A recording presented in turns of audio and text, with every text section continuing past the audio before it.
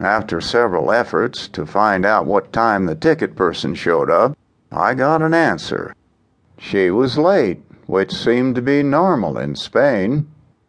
After about 20 minutes, the lady arrived and did not appear to be in the best of moods, and even less so seeing she had an American waiting in line. I was the line at that point, but it was too long a line that morning. Now the black-haired lady in the blue dress pulled the high chair from the desk, spun it around, climbed onto it, then turned toward the window and just stared at me.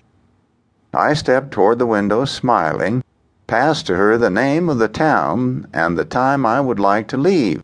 She looked at the paper, then at me with dark eyes that said, "You're in trouble now, boy." She then pushed the paper back and said something. I sure have no idea what she wanted. Stopping, she just stared at me. About now it occurred to me that my carefully laid plans had just come to a very quick end. I look at the paper, trying to figure out what is wrong. I look back at her. She rolls her eyes, pushes away from the counter, opens a drawer and pulls out her paper, which she quickly pushes toward me. Well, I cannot understand Spanish and sure cannot read it. The paper had a list of names on one side and times on the other.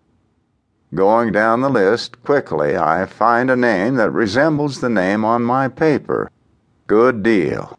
This may work after all. Pointing to the name, I push it back to her, and like a good American, I stand there smiling, satisfied at a job well done. Not so fast. Quick as lightning, she picks up the paper, holding it in her left hand, pointing at it, and speaks in a voice that begins to go up in volume. Now the right hand returns to her right side, and both arms are moving up and now moving almost as fast as she is speaking.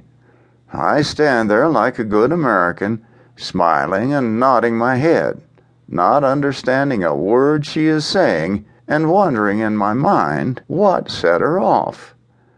By now the line has grown to 2, and the man behind me is smiling and laughing. Suddenly the arms stop and the paper slaps the counter, and the voice stops.